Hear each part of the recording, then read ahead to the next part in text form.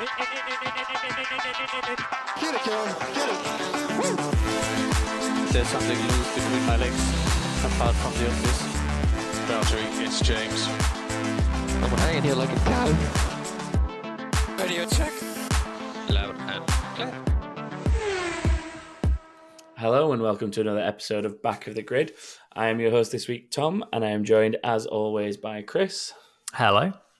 And Stu. Hello. Hello. We are here in a week where we actually have F1 news because silly season, pre-season, is it pre-season or mid-season? Nobody knows because nothing's really happened yet. Has started.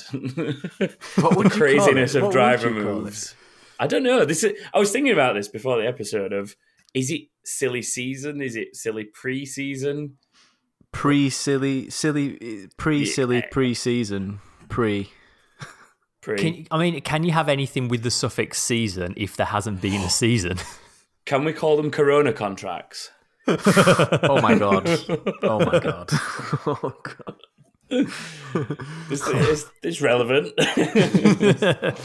I worked on the quiz for F1. They're going to do like a Premier League quiz thing, and I don't know if this is common knowledge or not, but I called the files that I sent over to them COVID quiz, which is very, very bad, very naughty, but you know, it's a gotta have fun somehow. description, technically. Yeah. So, It's a COVID quiz. It is. But going back to where we should be, I guess, there's actually news to talk about this week. And in the space of about 30 minutes this morning, half the grid shuffled around, more or less. Or at least it felt that way. Yeah. We're normally waiting weeks for these things to play out and rumours, but nope, everyone just dropped their official confirmation of contract moves within the space of about 30 to 40 minutes. Yeah. So we're just going to go through, see what that looks like for the grid, what we think of what's going on, and we'll take it from there, I guess. It's so funny you put it like that, because this morning I got up and had I've got a day off today, and I had a little look at the news, see if anything had happened, and not really. There was still the Vettel. Obviously, Vettel had left, and that was still the thing, but nothing really much when I got up. Then about an hour later, I looked at my phone again, and there's just like 10 messages from you two. There's like looked at the news. It's just literally half the grids. Sorry, excuse me. half the grids changed. Half the grids changed. Like, what's going on? It is It is the wildest day in terms of like driver moving I've ever known in F1. Yeah. They must just be bored. Quarantine's got to everyone, and they're just like, you know what? Let's zhuzh this up a little bit and just move some drivers around. I think the only time I've been this shocked by something like contract related is when Rosberg just decided to bounce after he won his title. That's the only other thing I think of where I've just been so like, really? This is happening now? Okay, cool. But then it kind of happened 3 times in a row this morning, didn't it? Yeah, you say Rosberg bounced. It was more like Rosberg disintegrated into the bush like Homer Simpson. And I'm out. Yeah. This all started, like the catalyst of it all was Vettel and the announcement that he would be leaving Ferrari at the end of this season. Which... do you not think that'll ever just feel unfinished business? Because his whole point was, I want to go to Ferrari to win a title with Ferrari so I can like consider my career complete, like consider it a success. So do you not think it could end up slightly Schumacher-esque, where in 5 or 6 years, you know, if he's taking time away, like we might see him maybe pop back into a team possibly in a few years' time? It's definitely, because I think a big thing for a lot of people is good drivers win titles, great drivers win titles at different teams at different times. Yeah. And, you know, I think there's always been this thing around his championships of like, oh yeah, he won 4, but he was in the best car at the time. He didn't have much competition kind of thing, which is, I'd say that's maybe true of 2 of his 4. I think people forget how hard he had to fight for his first and second one. Yeah. But yeah, it's definitely it was this big thing, you know, like everyone dreams of driving Ferrari, and he, you know, he's a German driver. He grew up watching Schumacher. Like, it's a bit of a kind of dream thing. And as you say, it's just sort of a bit unfinished business, kind of petered out a little bit, isn't it? Yeah, unfinished business is absolutely the phrase I'd use for it. It's for sure. Like he. I mean, obviously, whatever team he was going to, he was going there to win world championships. When Vettel moved to Ferrari, he could have moved pretty much wherever he wanted. Yeah. Oh yeah. And he chose Ferrari because the dream for him was to emulate Michael Schumacher. He grew up watching Michael Schumacher. Schumacher would go to the kart tracks and stuff where he would be racing with his mates as a youngster, his mates, his young competitors. And, he's gone on record before and said that the dream is to emulate his idol, Michael Schumacher.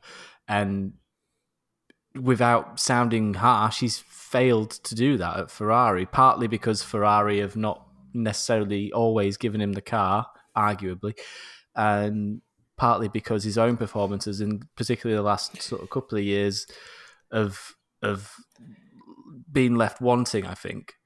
Yeah, So, I'd agree with that. Like, the car wasn't quite there initially when he moved, but then the last couple of years, that car's definitely had the potential to at least challenge, especially with someone like him behind the wheel. You'd expect more of a challenge, but he's been his own worst enemy in the last couple of years, hasn't he? Realistically, it's definitely been more, or it feels more like mistakes on his part rather than problems with the car.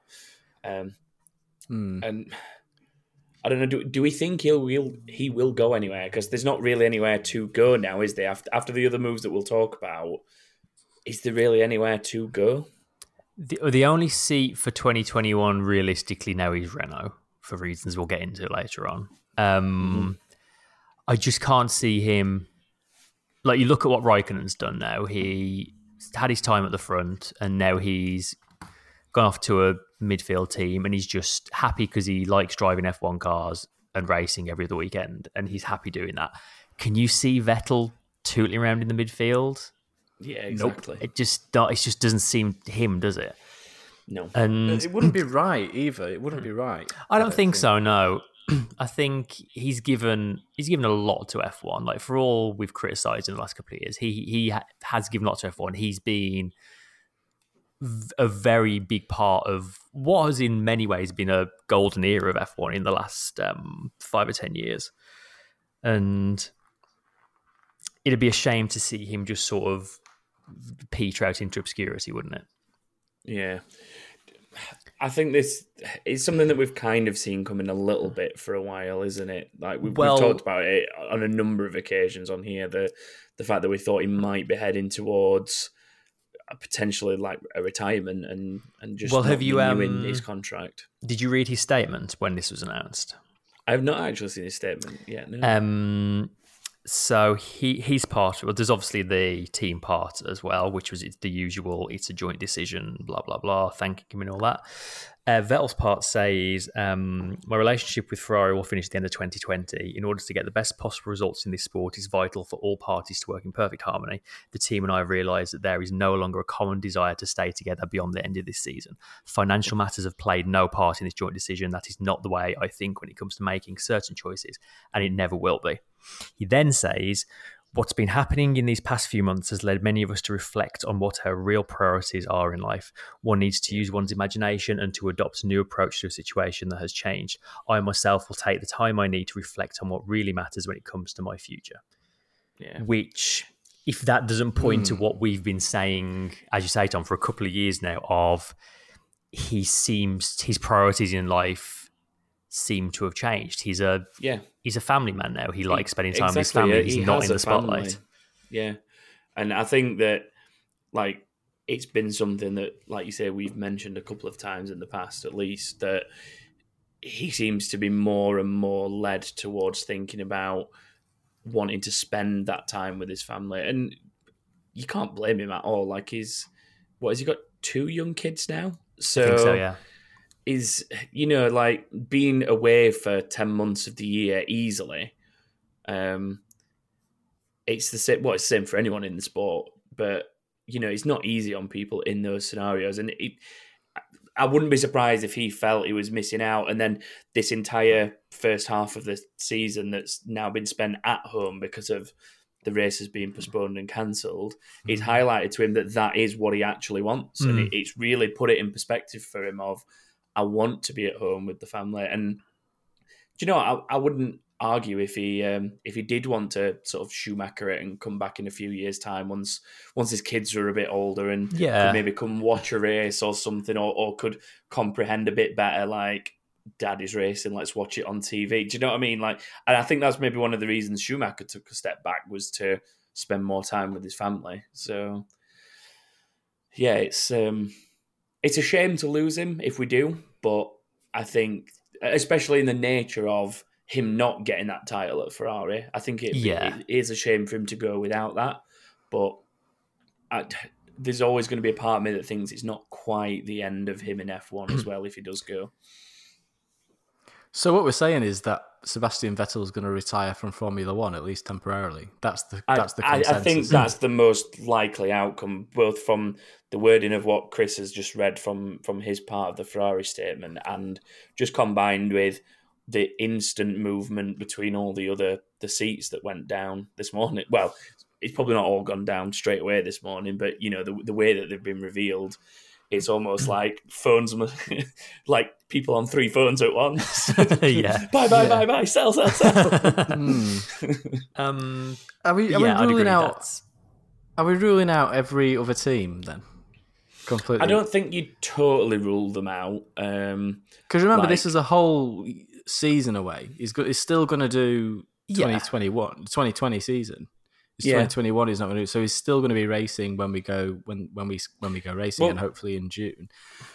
So there's a whole year to figure out where he's going to end up, and there's a whole lot of driver movement can happen in a year. Like these contracts are not worth the paper they're written on. For the most part. So go through the other moves that have definitely happened, which shows what seats are also going to be changing, and then that'll kind of leave us with maybe a better picture to paint. I just don't want to get too far ahead, so let's look at the other moves. That's a great idea. First being, which way around did these come out? Because I saw them as Ricciardo was going to McLaren first, then I saw that meant Sainz was leaving McLaren to join Leclerc at Ferrari. Well, I saw them that way around. I'm not sure if that's the way that they came out, though. Kind of hilariously, the order it seemed to go was McLaren announced Ricciardo, then Renault announced Ricciardo was leaving them, which is like, you don't say. Then I believe it was Sainz after that. It was, Sainz is leaving and then a Sainz is joining. It's because that's what I thought. Because McLaren had to have a driver lined up before they released Sainz from his option on his contract. It's probably a contract thing, isn't it? Yeah. So officially, in terms of the timeline, I guess Ricciardo moved from Renault to McLaren to join Lando Norris for next season, and then as a consequence, that left Sainz without a seat at McLaren. So he has taken the vacant seat at Ferrari alongside Leclerc. So we've got a 2-year deal for Sainz at Ferrari. Chris has eloquently pointed out this will be the youngest driver pairing at Ferrari for 50 years. I only put that down because, interestingly, in the announcement statement for Carlos Sainz joining them, Mattia Binotto made that point, which almost feels a little bit getting your excuses lined up ahead of time. He talked a lot about a building period and looking to the future period, which sounds to me like a team principal that doesn't have a ton of confidence in. Yeah. What have you been building all this time? You've had the best engine in Formula One for the last 2 seasons, 3 seasons maybe. What's left to build? Just get what the job is done, weird as well is it doesn't sound like a Ferrari team principal. When was the last time a Ferrari team principal sounds like a Williams team principal. Yeah. So yeah, that's a surprise in a way, I guess, for them to go for more young talent over someone maybe more. It's a very non-Ferrari seasoned thing to do, isn't it? Yeah, it's the Red Bull way, isn't it? Yeah. It really is. With an ex-Red Bull driver as well in this scenario. Yeah. In Sainz. Well, they've gone from one ex Red Bull driver to another, haven't they? Yeah. Yeah, true. But yeah, do you think Sainz will play second fiddle to Leclerc? Because I imagine that's how Ferrari see it going into this. Do you not think? Yeah, I mean, because Leclerc's on, what was it, a 5-year deal he signed? Yes, I want to say that was the last one. Which is, like, that is a statement of this person is our future. I'm nodding my head. Another way of looking at it is a friend of the show, Hazel Southwell, this morning said something along the lines of Carlos Sainz has signed a deal to keep that seat warm until Mick Schumacher is ready for it. Because obviously Ferrari don't really have any other younger drivers. I mean, I guess Giovinazzi technically should have been in the queue, but he's not really proved himself for it. Well, I think that going and grabbing Sainz probably shows how over Gio they are now. They're like, they don't see, at least right now, they don't see the potential in him being able to compete in that Ferrari. I think if I was given the choice between Sainz and Giovinazzi, I would take Sainz every day of the week. Completely, yeah. Like, when he comes as an option, it does make you wonder how much the teams have how long all these things have been going on. Like, obviously Ferrari might have known Vettel's leaving for a while. So does that mean they've then been in talks with Sainz for a while and they've approached Sainz, which has led McLaren to go, right, we need to step back and think who we can go pick up. And then they've, I'd be very, very interested to see the whole chain of events. So I guess the reason it's crept up on us is because we've not been watching any racing. So normally the rumour mill would be in overdrive, wouldn't it? And you'd see all the interviews and all the press releases and stuff, and all the paddock talk, that kind of stuff would all be coming out and circulating, and we'd be reading articles about it and possible rumours. But we've not had any of that, so it's just jumped out this morning and taken us all by surprise. It's kind of happening a lot more behind closed doors, literally, though, as well, in the sense that, these are probably small video conference kind of calls between, Zoom agents and managers. Yeah, Zoom chats between agents and driver managers and stuff like that. Whereas occasionally, like, you'd get a Ted Kravitz of this world or something, be like, oh, do you know what I saw earlier? I saw so-and-so pop into such and such a place. What's going on? And like you get these like keen-eyed regulars within the paddock that spot those kind of things. Whereas there's no opportunity to do that if it's all Zoom conference calls. Yeah. So, I mean, it's not difficult. If you ever stood in a Formula One paddock, it's not difficult to stand up the road from all the garages and just look down the road and see who's going in what building. Like Daniel Ricciardo walking into Ferrari or McLaren would stick out like a sore thumb. Yeah, exactly. Yeah, definitely.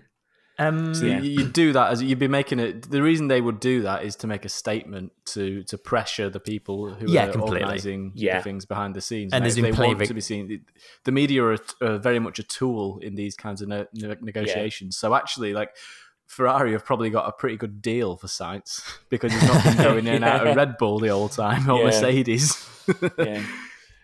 Well, you see it a lot between Renault and Red Bull, didn't you? Like the way that Horner would behave in the paddock, and he'd go get like pally with the Honda guys or the Mercedes guys or something, and he'd be having these conversations, and it was all just to kind of dig at Renault and and just poke at them a little bit and get a reaction. And you see that a lot in the paddock. It's very manipulative and very strategic, a lot of the things that they do. Yeah. To go back to Sainz for a second. Yeah. Yeah, we've got a bit sidetracked there. If they think he's going to go there and be a number 2 driver, I think they're sorely mistaken. Yeah, like, in for a shock. When you think how this guy's career has gone, like a couple of years ago, he was basically just being nudged around mid-season as a bargaining chip. And he's gone from that to... He had a pretty poor start to last season, and he turned things around, headed the midfield quite handily, picked up a podium, and now he's in one of the red cars. Like, that's an insane career turnaround. And he's going to be so hungry to go out and prove he deserves to be in that seat now.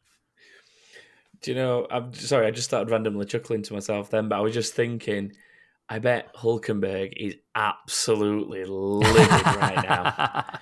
Because he'll be sat thinking, if I'd have lasted one more year, I might... Because there was always this point when he was on the tip of that seat, wasn't there? It was almost there. Yeah. And do you know what? If they'd have turned around to him and said, do you want to come and drive the Ferrari and basically just follow Charles round, I bet Hulkenberg would have gone, yes, please. He'd be the perfect driver for that, Hulkenberg. Yeah.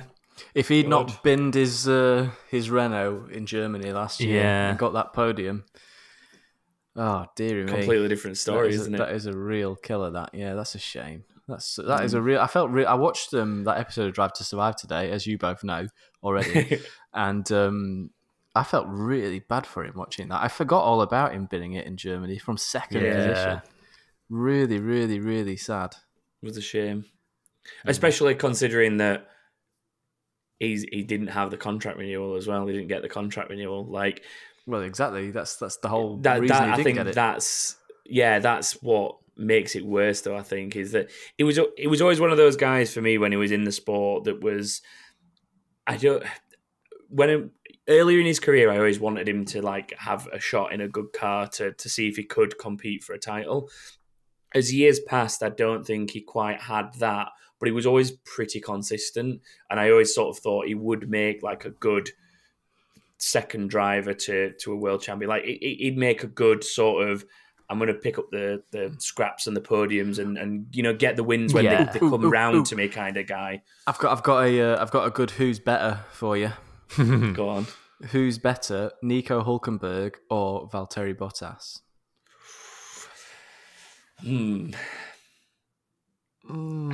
I think in recent times, probably Bottas. Yeah, same. But in terms of overall career, as in for the length of it, I think Hulkenberg was extremely consistent from when he started up until his last season. Do you think Bottas has been a little bit up and down? Sorry, do you think Bottas will have as long a career as what Hulkenberg had? We're really off track now, but it really, I think that really depends on where the rest of these driver moves end up, because there's still contracts. You could wake up tomorrow and Bottas is driving World Endurance Championship. And I do think Bottas is one of those people that if he did, for whatever reason, lose the Mercedes seat, if Mercedes chose to replace him, I don't think Bottas would want to go back down the grid. It doesn't strike me as the kind of guy that would settle to drive a lesser car further back. I think he would just take it as a sign that his time here was done, and he would move on to rally or something. I think he would go do another form of motorsport that he enjoys. What did Kimi do though? Do you know what I mean? Went and did something that he knew he could enjoy, and do it more as I want to give this a try because it's fun. I'm with you. Finns are rallying before they can walk half the time. Yeah. So I think genuinely, if Bottas for whatever reason did lose his seat at Mercedes, that's kind of what the way it'd play out, is that he'd just leave the sport. They're born doing donuts. They come out doing donuts. So we'll move to Ricciardo.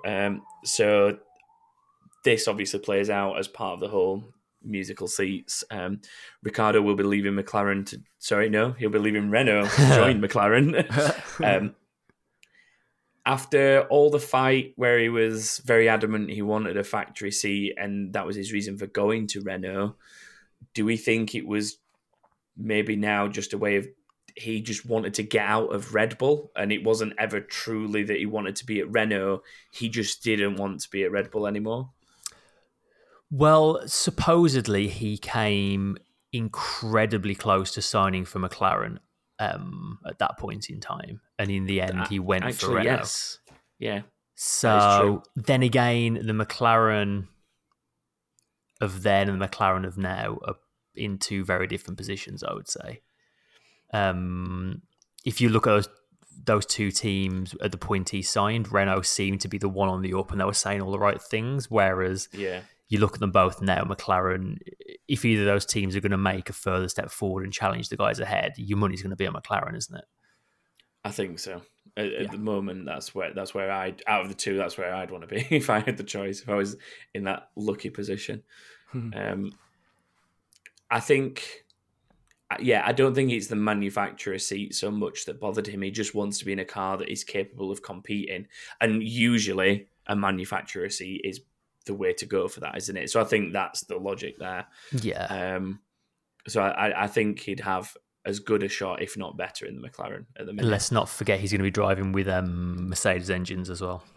Yeah. Yes, the engine will have changed over. Yeah. Potentially the best engine and chassis combination. There's a possibility that they could become the best engine chassis combination. He could be about rules in 2022. He could be about to walk into like a championship contending seat, realistically, couldn't he? Or he could be about to walk into a team that are about to have a massive slump again, which would be Ricciardo's style.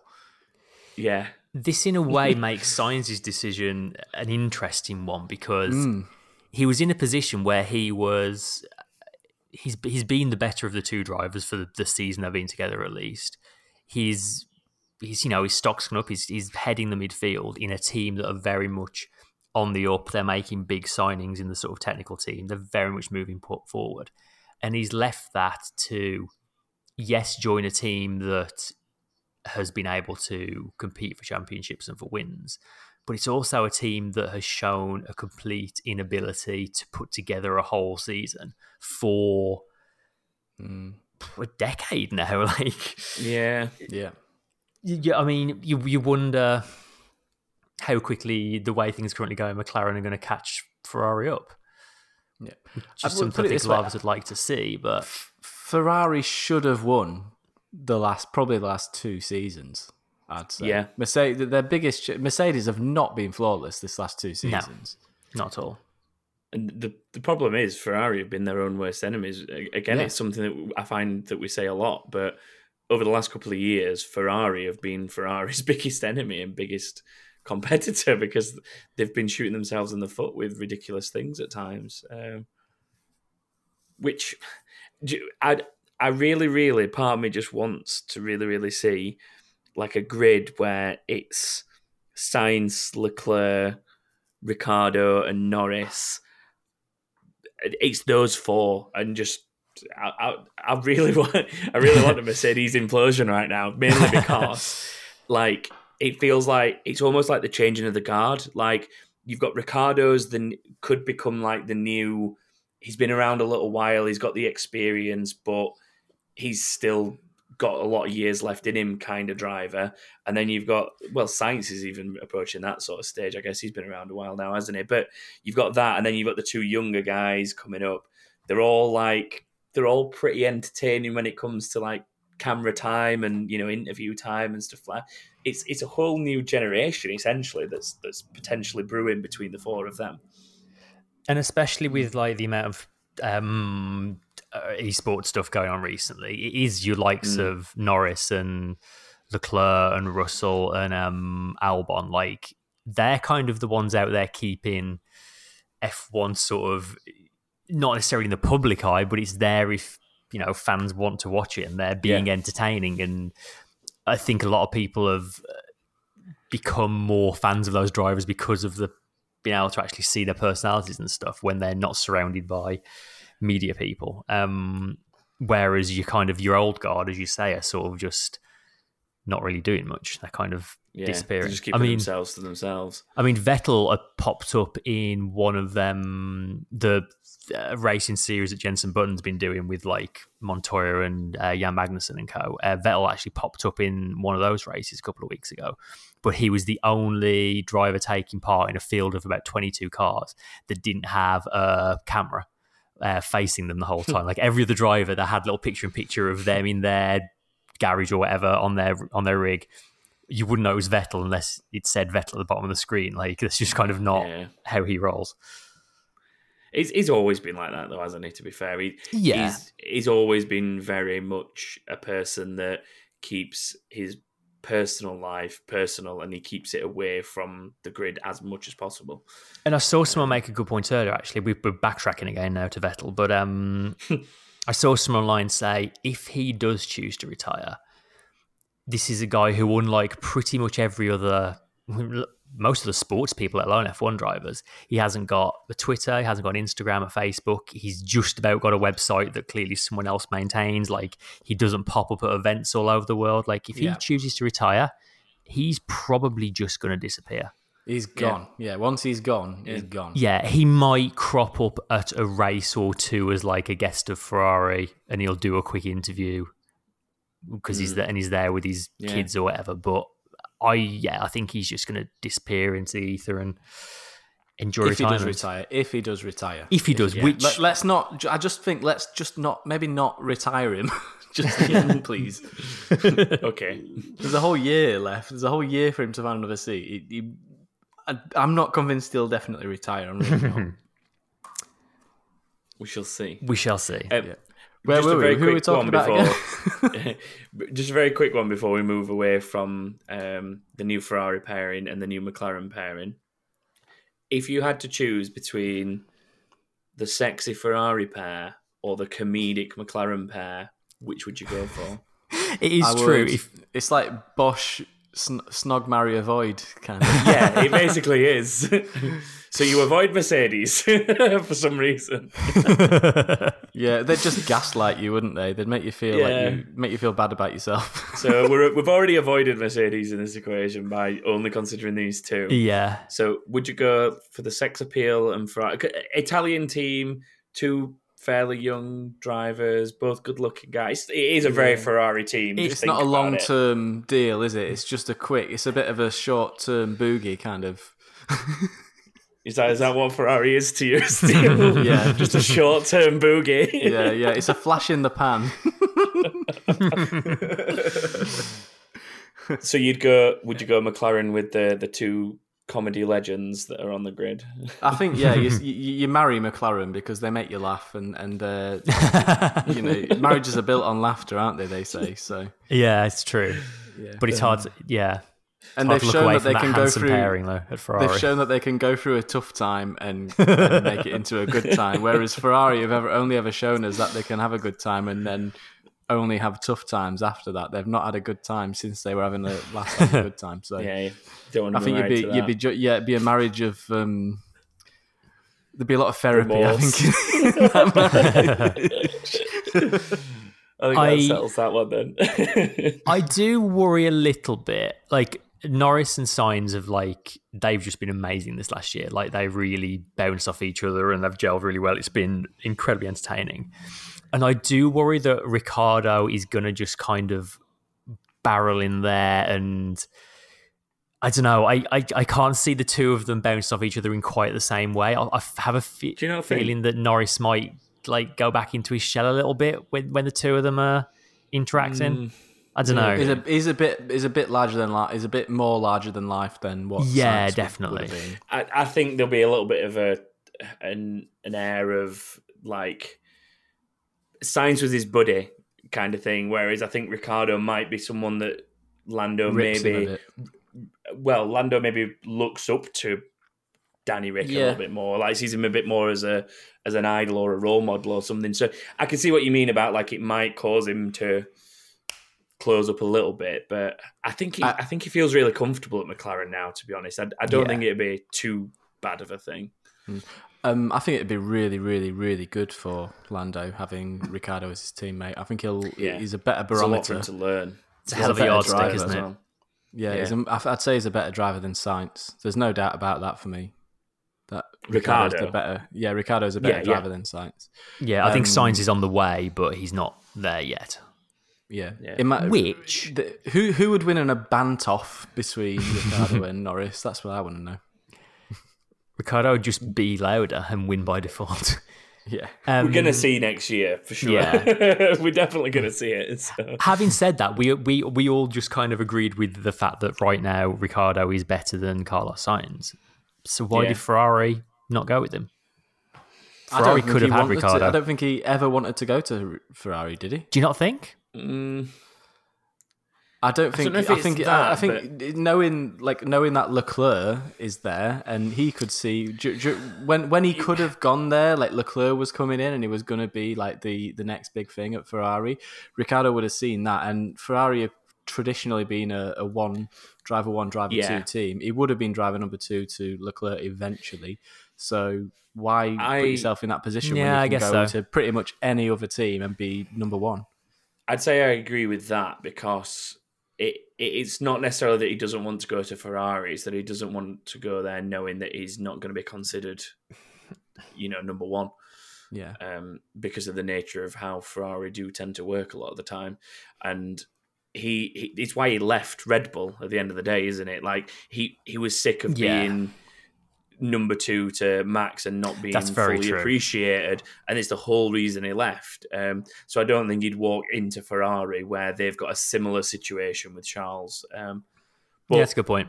If depending on what he does at McLaren over the next few years, if there's any change in the situation at Ferrari, you never know. He could end up there to see out his career potentially. Yeah. He's got a long time left in the sport, I think. There's plenty. He's got a few years left in him, old Ricciardo. Yeah, definitely. So this move... Oh, go on. I'm going to segue us into talking about Renault with another quote. So we've had all day today, it's been Ferrari saying, how good it's been working with Vettel and all they've achieved together. Vettel saying how wonderful it's been at Ferrari. Carlos Sainz released a video saying thank you to everyone at McLaren and all the fans for this amazing time he's had. Renault released a statement from Cyril Abiteboul saying, in our sport, and particularly within the current extraordinary situation, reciprocated confidence, unity and commitment are more than ever critical values for a works team. I am confident that the 2020 season will allow us to accomplish even more together. Our ambitions and the strategy of Renault DP World F1 team remain unchanged. So I think it's fair to say he's a little off. It's like not even a single mention of the fact that Ricciardo's leaving, even though that's what the statement was for. Yeah. Much salt going on. Yeah, the reciprocated confidence, unity and commitment, more than ever, critical values for a works team. I'd like to know what Hulkenberg or Palmer and co think about reciprocated confidence, given how many drivers Renault have dumped over the last few years. Shoes on the other foot, isn't it now? It is, yeah. And I bet Horner's having a good chuckle to himself. Oh, yeah, that's kind of poetic, actually. That's poetic, that. I like that. I bet Horner's just liking the drive market spotlight not being on Red Bull for once. I know, it's so weird to have all these talks and just we've not really mentioned them once yet. Because Red Bull have been swapping and changing drivers so much, we've forgotten that it happens at other teams too from time to time. Yeah, so we're really excited that it's not Red Bull for a change. But yeah, you've kind of led us into the empty seat at Renault. Could you see Seb in it? Anyone? Stu's adamant that he doesn't want to consider his retirement. He doesn't want. No, he's adamant he doesn't want to consider his retirement. So, is this where you could see him instead of retiring, Stu?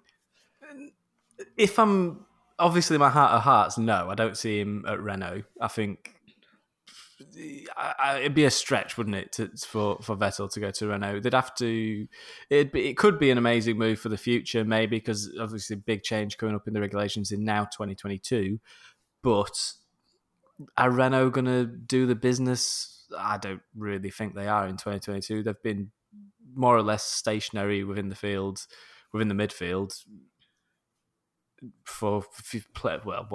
since they came back. Really, they've just yo-yoed between the middle table. So I certainly wouldn't. If I was Seb, I wouldn't be wanting to go there. I think there's other teams that are more interesting than Renault to go to.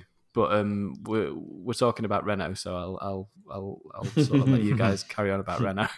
No, it's fine. Alonso's thrown around the fact that he wouldn't rule out coming back to F1 a lot recently.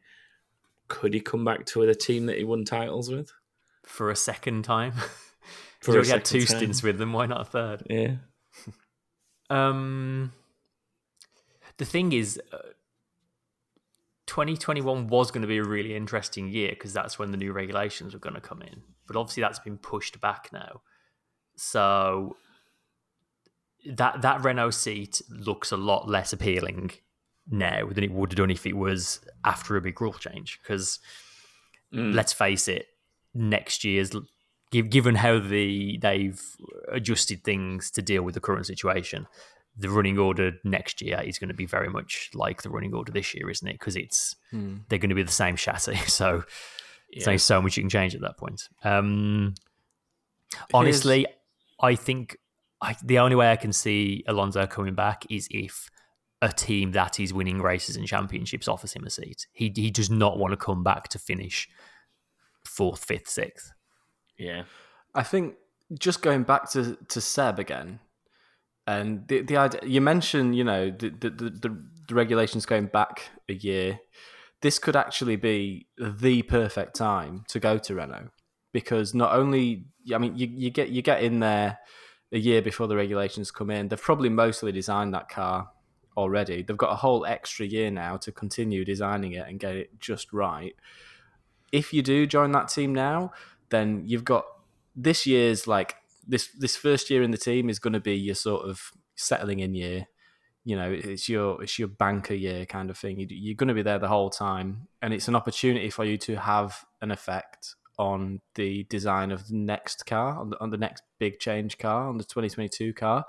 So, having said that, maybe it's not a terrible idea for Sebastian Vettel to go to Renault and have some input. Sebastian Vettel could be the silver bullet that turn Renault from this sort of languishing up and down the midfield to a front-running team. He could have that special sauce that they need to get him up there. Well, we've said all along that that's why Ricciardo was there. He was there to be ready for the rule change, because Renault should be able to do a better job of that, or hope to do a better job of that than they currently are. But he's clearly lost faith in that. I don't know. The thing is that on paper, the new rule set... It's just great content. It's just, I don't know. That'd be a good podcast, wouldn't it? All right. On paper, the new rule set should suit Vettel a lot more than the current one. So there's that at least to maybe entice him to stay a little longer, but I don't know. Now it's been pushed back a couple of years. Maybe he'll disappear for a couple of years and come back. It's not out of the question. Other drivers have done it. Yeah. Definitely. Could Hulk do it? I think Hulkenberg coming back is going to be an option now. Because I can't think of that many experienced drivers that Renault could pluck to put in that seat if that's the route they want to go down. This is the thing, isn't it? There are drivers in the Renault program that you could potentially move up, but with a short season this season and then a season of potential upheaval because you're working towards new regulations next season, you probably want somebody that is already pretty comfortable in the paddock and in the car and in the sport and can provide instant feedback, and you're going to want someone that's got a season or two minimum under their belt already. In an ideal scenario, I think, aren't you? Exactly, yeah. They do have quite a lot of young drivers at the moment, Renault. But that's not what you want right now, is it? You as you say, you want that experience, someone who can help you develop, especially with these new rules that are coming in. Also, I don't think their young drivers are particularly ready. Zhu is probably the closest. Apparently, Renault are very, very impressed with him from kind of a technical point of view and from the speed he's learning things. And he was top rookie in F2 last season, but again, he's done one season of F2. And he wouldn't even get a super license unless he finished fourth, I think, this year, which this year might not even happen. So I think we've come on to the most fascinating thing about this whole last day is that there isn't at the moment really because there's no racing going on anywhere. There is no up-to-date form book. No one knows how everyone is, and no one quite knows how everyone's going to be when they come back. There are going to be some really rusty drivers and some reputations torn to shreds, I think, when we do eventually go back racing. So as long as we don't see first corner incidents like like what we see in their online races, I'll be fine with it. Yeah, I hope they remember they're back in real cars. Yeah. And I'm not just talking about F1. I'm talking about F2, Formula 3. I'm talking about all the other everything leagues in general. down. Everything. Yeah. National racing. Like literally no one's doing any racing around the world properly. So unless you live in, sub-Saharan Africa where there's like one person caught the disease and you still look down, you've found yourself a kart track to go racing around, then you're probably not going racing. So who knows who's good enough for this Renault seat, really? Who knows if Seb's even going to be good enough for it? Who knows if Ocon's even going to be good enough for it when it comes back? Because they all should have done... What round should be on now? It should be around Spain-Monaco time now? Yeah, May Bank holidays. The first May Bank holiday that we've had is usually around the time that we have Spain. Yeah, so we're like 6 races in, should be. Then we'd be heading to Canada round about now, and then coming back for Monaco. Is it? Is that the? I think that's the order. Yeah. So it's something around that usually, isn't it? About Monaco's normally the end of May, isn't it? Because it's the same weekend as Indy 500 quite often. Yeah. Yep. Yeah, it's a weird one, isn't it? Like you say though, Stu, that there's no way of telling even the experienced drivers out of those who's going to be the ones on form. Yeah. It is like starting green for a lot of them. Yeah, no one's used to taking this much time out. Like usually by this point, like over the winter, they'll be doing a bit of, sometimes a bit of rallying or a bit of driving here and there, and there'll be a lot of training going on. I'm sure they're doing a lot of training anyway, but you really need to be like, to stay good, you need to be practicing any sport. You need to be practicing a lot. And it's a strange sport, Formula One, because it's one of those that you can only really properly practice your sport in season. And it just means that bigger gap between the seasons now is really going to sort the really, really talented, naturally gifted drivers from the ones that need more practice and need more... Well, just more practice. The ones that need more consistency to stay good. And I think it's be interesting to see where the guys that are doing a lot of sim racing end up when they come back, because there's a lot of people like Lando and Albon and Russell, like that sort of, I guess, younger generation where they've been brought up with it. They're sim racing every other day, and they're doing like. And I know it'll never compare to actually being in one of the cars, but they are doing high quality sim racing, like with some of the best simulation games that there is out there when it comes to racing. And they're doing competitive events against other drivers that are, again, at the top of that sort of category that they're racing in. So they're still, I imagine they're going to come back quite sharp and just, tuned into being back on the grid. Whereas those that haven't done anything like that, you may see them being a little rusty or, a bit hesitant or something for the first race or two until everything gets settled. It'd be very interesting to see, at least. Yeah, I heard Lewis Hamilton's playing a lot of Gran Turismo, but he's probably playing against the AI because it makes no difference to him anyway. He's usually so far ahead. I think he's contractually obliged to play Gran Turismo anyway. Yeah, he's on his hat, man. He's got to like that. It's true. No Forza Motorsport for Lewis. We've got to like Gran Turismo. Bottas' racing guys. To go back to Stu's point though, like with everyone potentially being so rusty and having no racing, like that's just not a time to be promoting up from below, which really puts Renault in a pickle. Like, I mean, tragically, I think front of the queue for that seat would probably be Antoine Hubert at this point. But even then, you're just after no F2 drivers race since November now. And are you really going to, even if they put together a small F2 season, you're not going to then just drag one of those guys up to F1 for next year, are you? They really need experience. And the only people really are Seb, Alonso and Hulk that tick those boxes. I guess the only saving grace with it is the fact that we are due to get a season of sorts, although it's a shorter, compressed season, and then we'll be jumping fairly quickly into next season. They don't need the driver until then. I guess they probably need to act quickly on anyone that might be high profile going somewhere else. But you know, realistically, if they want to bide their time and just see who is performing once we actually get a season underway, they've still got time to have that. It's not like they need this driver decided by the end of the month or something. Yeah. So from what I'm told, they're expecting a minimum of 15 races and they're hoping to do 18.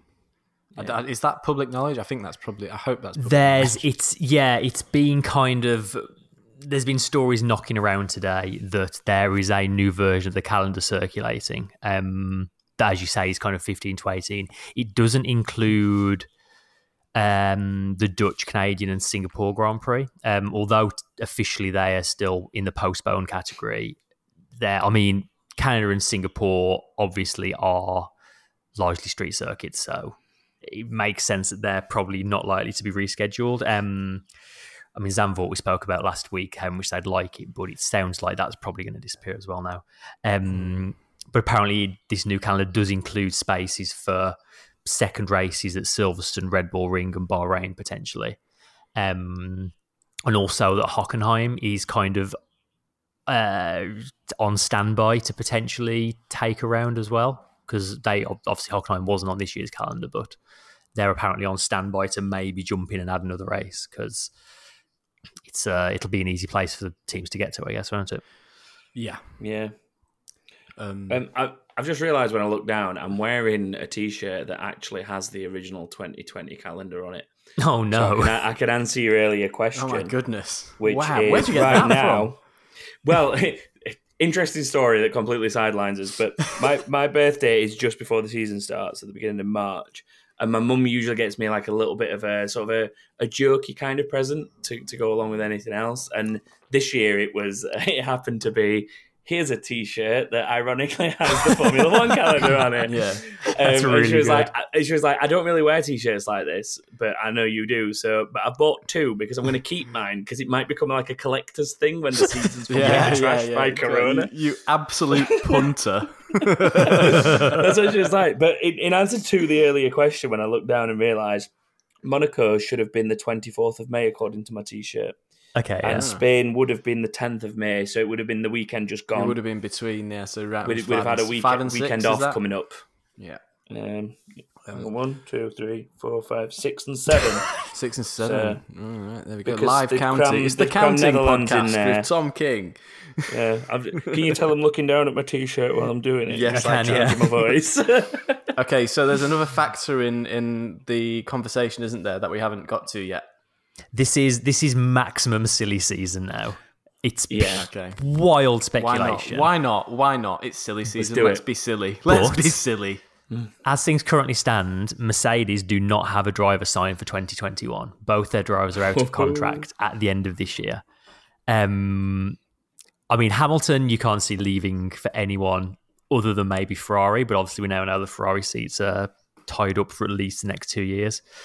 There's some people speculating of whether Mercedes would want to get Vettel to sit alongside Hamilton. I think that would be a very, very brave person to do that. We're getting silly now. We are getting silly. Yeah, but it'd give us like Rosberg v Hamilton 2.0, and in no offense to Rosberg, I do think Vettel's a much better driver, so it'd be even closer this time around. Like, can you imagine those two in a team together? It'd be amazing. It would finally settle the debate. All these people on the internet are like, but so you never see them in the same car as each other. That would solve the debate. Let's do it. However, they do it in that way. That's mine and Stu's that is the internet voice. Person voice. Yeah. Keyboard warrior. In the same car. # keyboard warrior. That being said, do you think either of those drivers would want to have that teammate? No. Not interested in what they want. It's not about what you want. It's about what we want. It's about what we want. We're the fans. We're what's important. And a final point of interest, Toto Wolff also doesn't have a contract beyond the end of this year. Yeah. He has a small stake. It's a very small stake. It's like 1%, but he has a small stake in Aston Martin. And he's also very good friends with Lawrence Stroll, who, as we know, now owns Aston Martin and is rebranding Racing Point as of next year to the Aston Martin Formula One team. Maybe there's something there. Maybe Toto, much like Paddy Lowe did, has not getting the challenge he needs from running at the front all the time. Maybe he wants a new challenge and Lawrence could drag him over there, in which case could he take some big name drivers with him? Again, unlikely, but it's an interesting factor to have floating around. I'd love it. I want to see it happen. I'd love it. Oh, it'd be amazing, wouldn't it? I think he's more likely to go into. He's going to take. Is it Chase Carey's job at F1? I think that's quite likely as well. Yeah. Sport. Yeah. FOM. Which Ferrari would love, I'm sure. Much like everyone else loved it when Jean Todt got the FAA presidency, president job. Yeah. Yeah. But there we go. Yeah. As silly as it is, it would be delightful to see it happen. I mean, to be fair, as silly as it is, like you laugh about that, but actually, like if one seat, it only takes one seat to become available at Mercedes, and then that suddenly has a ripple all the way down the field. So, like, say Bottas does disappear at the end of this season, and then you've got multiple options. Then, like, does Ocon take that seat, or does Russell get promoted? Do you get a seat at McLaren for Norris going? Could Norris go into that seat? There's some potential decent seats opening up if that Mercedes seat opens up as a result of that Mercedes seat opening up. And I think this whole thing with Vettel highlights exactly that point, Stu, doesn't it? Like it shows exactly what you're saying, that as soon as one of those seats is up for grabs at like a front running team, it suddenly sends a shockwave through the entire. Yeah, it causes much more of a ripple effect than somebody moving in one of the midfield or sort of lower on the grid teams, because the seat's obviously far less desirable, and you've got more options of who you'd be willing to put in those seats as well. Well, if we'd have recorded this podcast on our normal day and on Monday put out a podcast saying Carlos Sainz is going to be a Ferrari driver next season, we'd have been laughed off the internet. It just goes to show how ultimately we don't know anything and these wild things can just happen. What do you mean, Chris? We were saying that at the start of the week anyway. We just decided not to record because we wanted the public to find it out. Right, of course, sorry, my bad. We want to be official. Yeah, we waited for it to be official first. That's pretty much covers who has moved and who might move, doesn't it? I think it does for the time being. For the time being, for now. Give it a day though. Okay, considering that, Stu, have you got something that you want to say about Vettel that we've not covered? What? I feel like you're putting me on the spot. I am. Well, I was just saying you weren't 100% sure he'd leave, so I felt like there was something that maybe you'd want to. Well, I think my throw point in there that you got a thought process maybe as to where No, it was nothing like that. It was more just my point was, that a lot can happen in a year. So if I think, I just made it like if there was to be a seat available at Mercedes, then suddenly there's there could be a really fancy seat at McLaren, which is you could maybe see Vettel in a McLaren. I'd say like if it's a good enough car for 2022, it's a desirable seat. Yeah, there's so much is going to change over the next year in Formula One that I would not put money on anything at the moment. Yeah. It's all going to change. Everything's going to be going right up in the air. By the end of the season, who knows who's going to be driving for what. It's going to be crazy. Well, it's like just a very quick sort of, again, silly season sort of throwing it out there. But imagine if Lewis won another world title in what we get as a season season. But I'm just thinking like that puts him on 7. That ties him. Yeah. Then does he at that point go, right, I've done what I want to do in Mercedes now? Nah. And does he then does this let's go with Toto thing? Does something crazy like that happen? Lewis moves, then suddenly that does leave that seat open. And what's better for Mercedes than a world champion German driver in a German car fighting for a world title? What is better for them than that? That's what they're all about. Like, yes, they'll take the best driver in the grid in their opinion in Lewis, but ultimately, I think in the same way that Ferrari deep down always want an Italian driver or someone with that kind of heritage, the Mercedes team always want a German driver in their car, and I think that's why Rosberg got, I wouldn't say preferential treatment, I think that's a bit harsh, but I think Rosberg was given more time to sort of adjust and settle into being in a front-running car and find his form than maybe other drivers would, because it was the German driver in the German car. So it's a completely wild ball theory, but I'm putting out there. But I mean, yeah, but so it's fine because so was Sainz to Ferrari 2 days ago, and now look, we live in a world where Carlos Sainz is a Ferrari driver in a year's time. So exactly, yeah, it's a crazy time. It's a crazy. Just when you thought the world couldn't get any crazier, Carlos Sainz now drives for Ferrari. We've got a couple of little bits of news that surprisingly aren't driver market related, have we? There's one. We already did the calendar stuff. Also, it's been lost in all of this, but Williams have signed Simon Roberts as their new managing director of F1. He's been a McLaren guy since 2003. He was operations director and then chief operating officer. He also spent a season at Force India, although he was still employed by McLaren because they had like a technical partnership going on, and he was CEO at Force India for a year. It's another in a line of fairly big name signings Williams have made recently to kind of, basically they decided when Paddy Lowe left they weren't going to just replace his role. They were going to, much like McLaren did, have a number of people filling slightly more specialised roles. So yeah, another interesting note on Williams' kind of rebuilding phase. And 24 hours ago, that was our headline story. I know, right? Yeah, it's mental. Maddening. Absolutely mental. So, should we do a little bit of inbox then? We've probably got a lot to cover with what's been going on. I imagine there's a lot of questions. We better Quite a rattle bit this through week, these. Yeah. So first, we've got Stephen Edwards saying, Alonso back to Renault, guys. Seb will put on a smoking jacket and kick back, as per Mark Webber's prediction. Scrap 2020, let's just rock on with 2021 now. P.S. Good day from the Oz. Have you seen that Mark Webber prediction that he's mentioned there?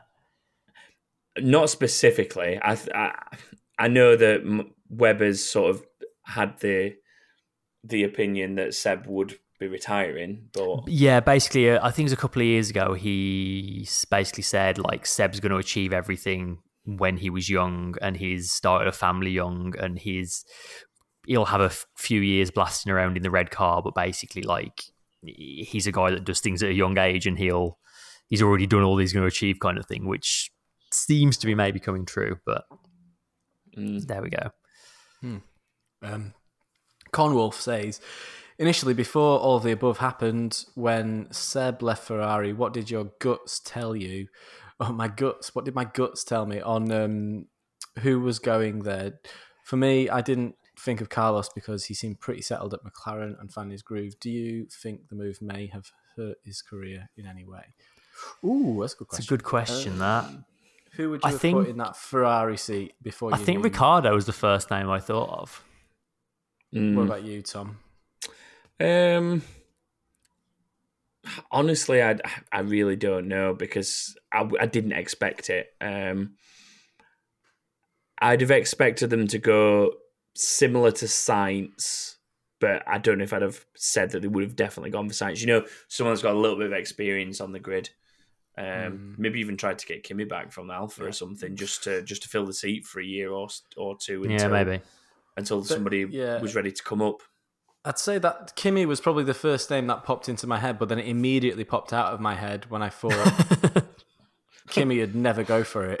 Yeah, we don't want that. So, like, the first proper name that would pop into mind, I'd say, having given it a bit of thought in the 20 seconds leading up to this sentence coming out of my mouth, probably Giovinazzi, just because you go for the young driver off the bat. As a placeholder for Schumacher in 2 years' time, maybe a year's time. Yeah, possibly. That's where I would have gone. But yeah, I mean, I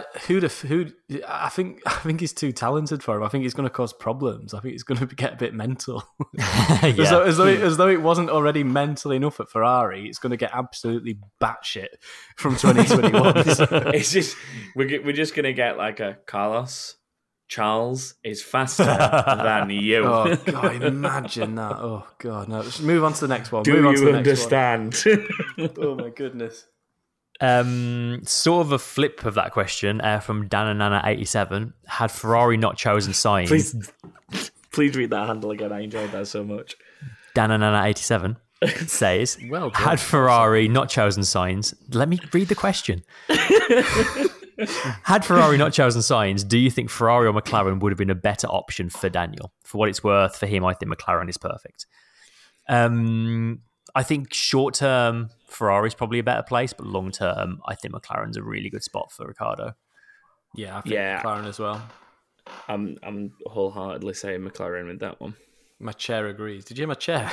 Absolutely going for it. Oh, and again. Right, next one. I hope I end up saying this right. I'm going to pronounce it as Ryan.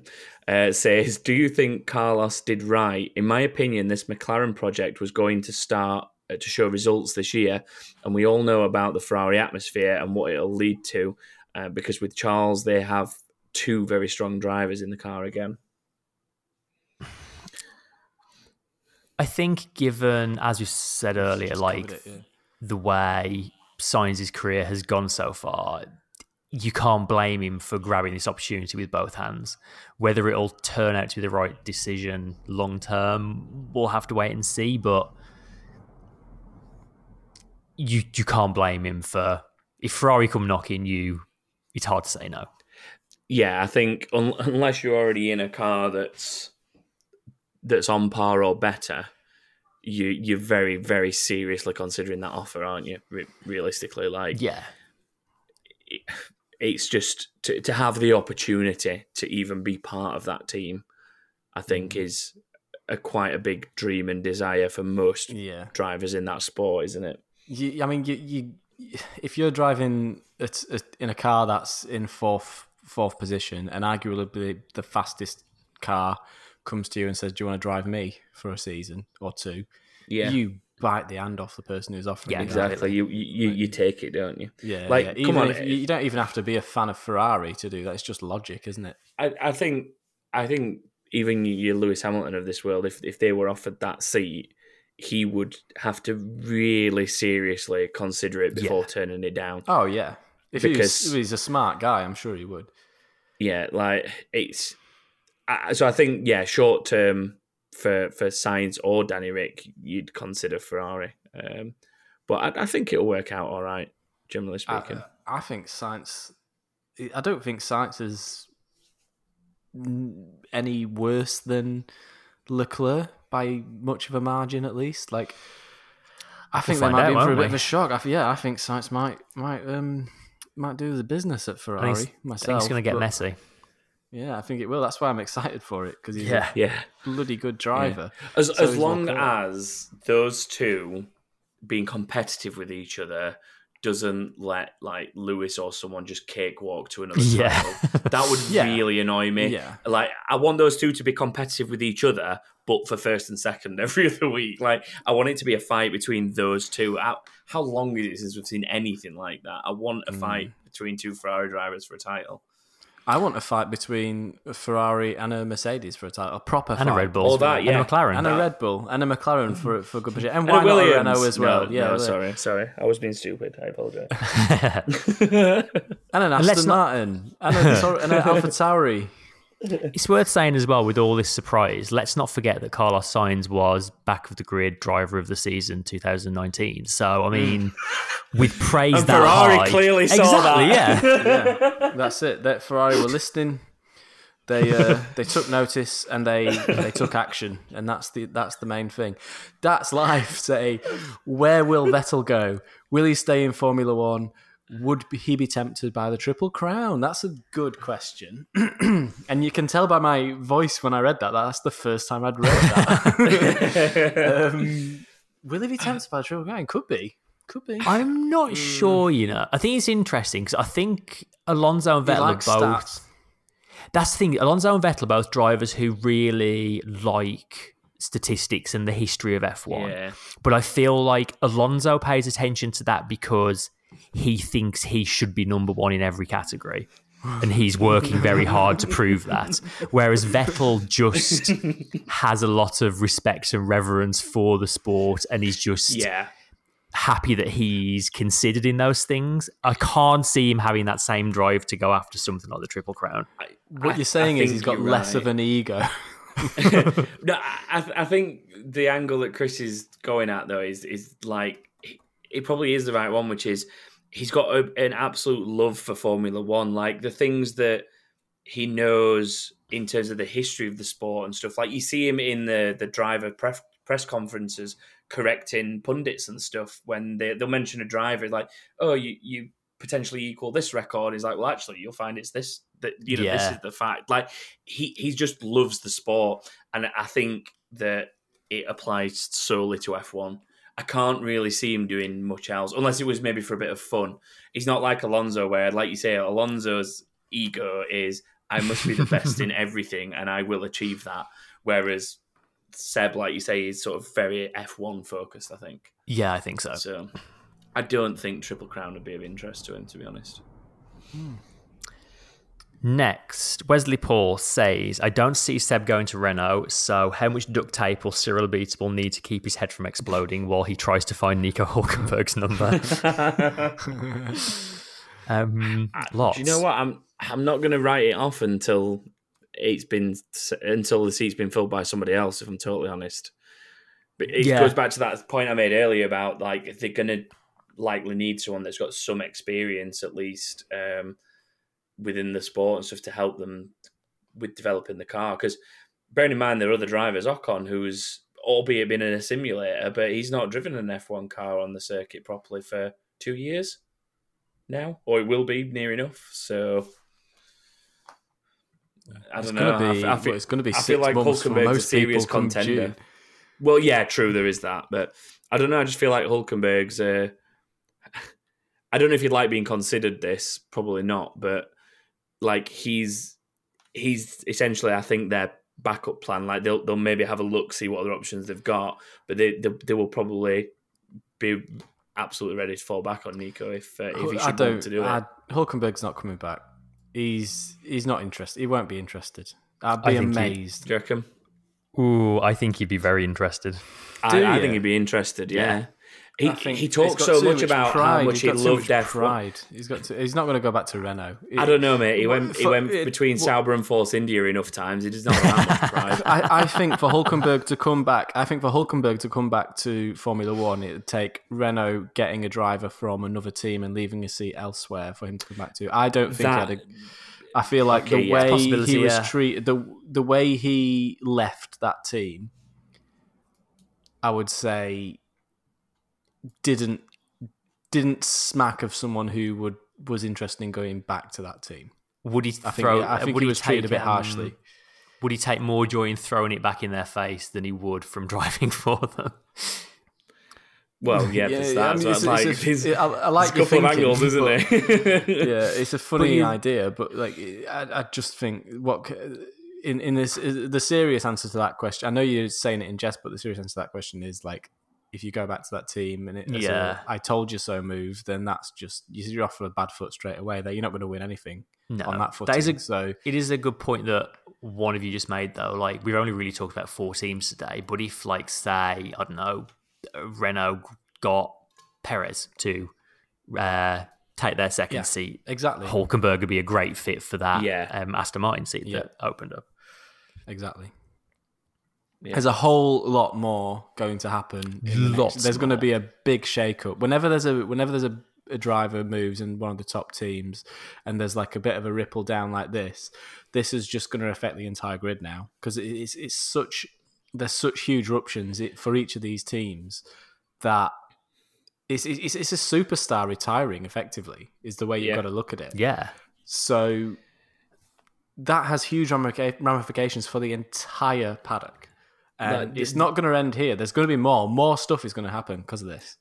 I think, the only team that, and they're not even completely immune from it, but the only team that realistically probably aren't that phased by it is Red Bull, because the fact that Mercedes have got their contracts coming up at the end of this season, they're technically in amongst all this now. They've now got to start thinking about what are we, if they're not already, it's now a realistic scenario that they've got to start thinking about it, because like you say, drivers are going to start moving around and getting snapped up and stuff, so they do need to consider if they want to stick with Lewis and Bottas for another year or two. The other thing is Hamilton going to be that unless Hamilton wins this season, is he going to be interested in sticking around any longer than this season?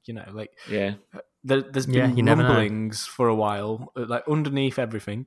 There's been the odd rumbling here and there that he might be, thinking of hanging up his boots. He has a lot of interests outside of F1. Yeah, Formula One is not his entire life. Like, he's got so much more going on. How long has he talked about the fact that he'd be interested in at least trying MotoGP as an example? Yeah. He's been riding bloody MotoGP bikes about. Yeah, of course he's interested in driving. He's got a bike. He's got a bike named after him, a model of bike named after him. The Lewis Hamilton brand. It's a brand of bike, isn't it? But it's like he's got his own freaking bike brand. So the guy's gonna do other stuff.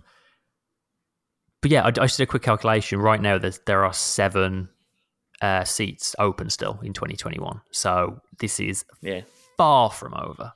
Yeah, absolutely. At least it gives us something to talk about until the season kicks off proper. Yeah. Shall we do the next one? Yes, I will indeed. Danielle Baker says, hi guys, hope you're all keeping well. Quick question. If there's an F1 season this year, what do you... well, there is one, isn't there? I might rephrase that. Hi guys, hope you're all keeping well. Quick question. With the F1 season this year, what do you think the average pit stop time will be? Just wondering what impact of the pit crews having to train at home and how fast they'll be able to do the stops once they actually get back together for racing. All the best. That's a good point, actually. This is going to be the longest period of time they've not been practicing pit stops for probably ever. You know full well that Mercedes have shipped wheel guns to drive probably homes and told them to practice on the back yard. get your kids running around with a Formula One wheel. And see if you can get this gun inside of it. Well, the advice in the UK at the moment is to go back to work if you can, and don't use public transport to do it. A lot of the factories in Formula One are out in the sticks, and most of their staff drive to it. I don't imagine many of them commute to their jobs. They all have massive car parks. They're all huge. So I imagine all the pit crews and stuff are already, or at least people this week will be starting to show back up to work, and they'll be the Formula One teams will, if they haven't already been, a lot of them will have been working from home anyway, working on CFD stuff. Yeah. But I expect most teams will be now starting to look at getting people back in. So by the time the season starts, they should be fairly well practiced. And there might be a little rusty the first race, but... Yeah. I mean, they always are. Every season, you always... Yeah, look it's at true, Haas a couple of years ago, 5th and 6th they were running, and they 2 years made the exact same same mistake on both cars. It happens. Every season it happens. I think the other thing that might be a factor, maybe more so than the lack of practice, is if we're going ahead with like restricted races where only certain numbers of crew members can be taken to and from races, you've got to be very selective in who you take and whether they are regularly part of the pit crew. I know obviously all the pit crew have some other job within the garage, in terms of like from a mechanic's point of view, but you might have a guy on the front jack or on one of the wheel guns it's not his regular week in, week out thing to be a part of the pit crew, and somebody that is supposed to be there might be not as essential in the rest of the garage and is not at every single race. So I think there'll be factors of like the team that performs the pit stops might be a little bit unfamiliar with each other to a degree as well because of that. If that goes ahead in that way, that's just something to think about. Yeah, I think. Yeah. It could. Well, they could. I mean, the way it sounds like it's going to go is, first of all, how are you going to practice social distancing That does lead to a very interesting question, actually. How do you practice social distancing during a pit stop? You know, are they going to put face masks on everyone to do the pit?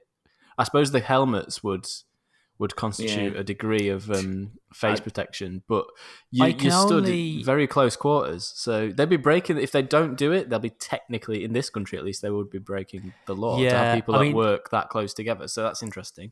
They've already said that like they're going to have teams like traveling around together and staying in hotels together and not mixing with other teams. So I mean, I guess maybe by that point there'll be a possibility that they can get the full team of mechanics all tested. And I guess once they're all officially clear, they can then just all travel around as a unit, and then they're not able to pass. Do you know how often?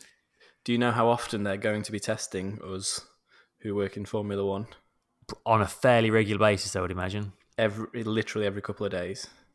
Yeah, I mean, they've got to, haven't they? Because it only takes one person in an organisation like that to get it, and it'll just wipe out everybody very quickly.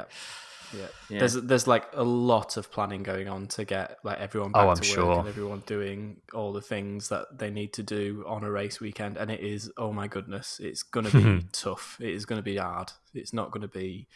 I mean, we all can't wait. Excuse me. We all can't wait to go racing again, and none of the fans can wait to see it again. But Formula One, at the best of times, is a very, very difficult sport to make preparations for. It's so big, so much goes into it. Camera crews, media crews, technical elements, technical crews, teams. So I feel like I say stuff like this every episode, but it is a real. I'm going to use the buzzword Herculean effort to get this show on the road, especially in these conditions. So, shall I do the last one? Yeah, go for it. Yeah. Katie says, do you think F2 will have any impact on the grid this year? Usually we see performance from those guys before the driver market starts moving around, not this year. The drivers in F2 must be hoping they don't win the title this year, as they have had no chance to prove themselves to F1 teams. It's an interesting point.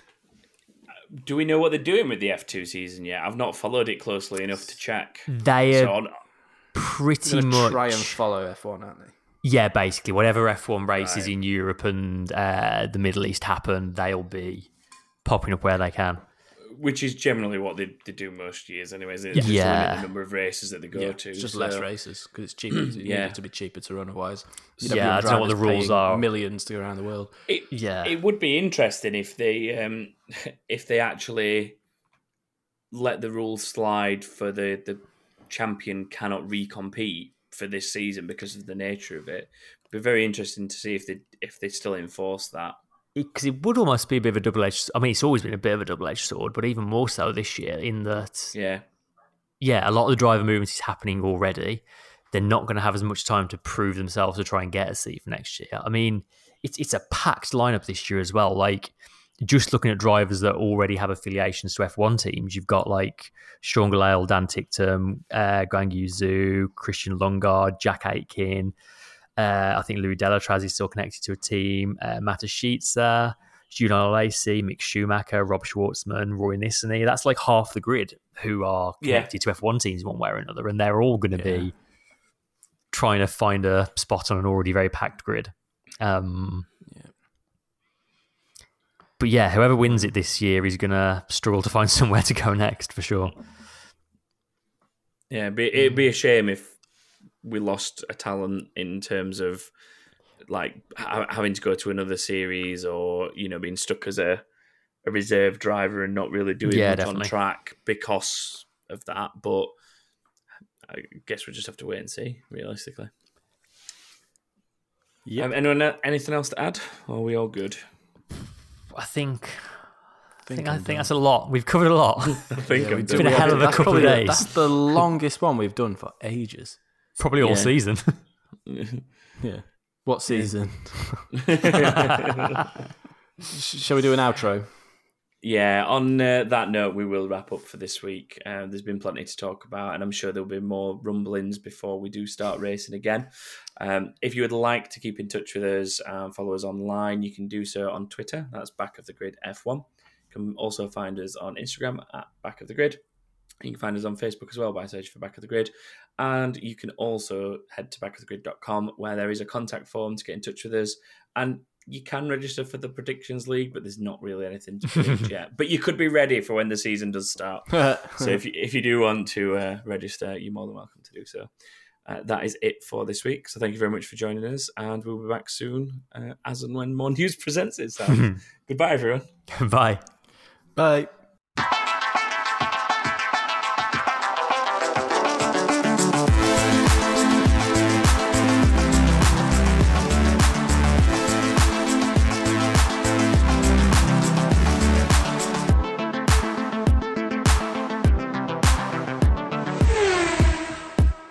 If people have got this far into this episode amid the internet shouting at them the way it has been this last day, then thanks to them very much for listening all the way through. It's okay, though, because I'll get this tomorrow and the waters will have calmed slightly, unless Renault go and announce someone first thing tomorrow morning, which I wouldn't put it past them. Yeah, tomorrow Aston Martin are going to be making engines for Williams. Yeah, there'll be an announcement at 9 a.m. tomorrow, and it will ruin like 50% of what we've just said. Yeah, probably.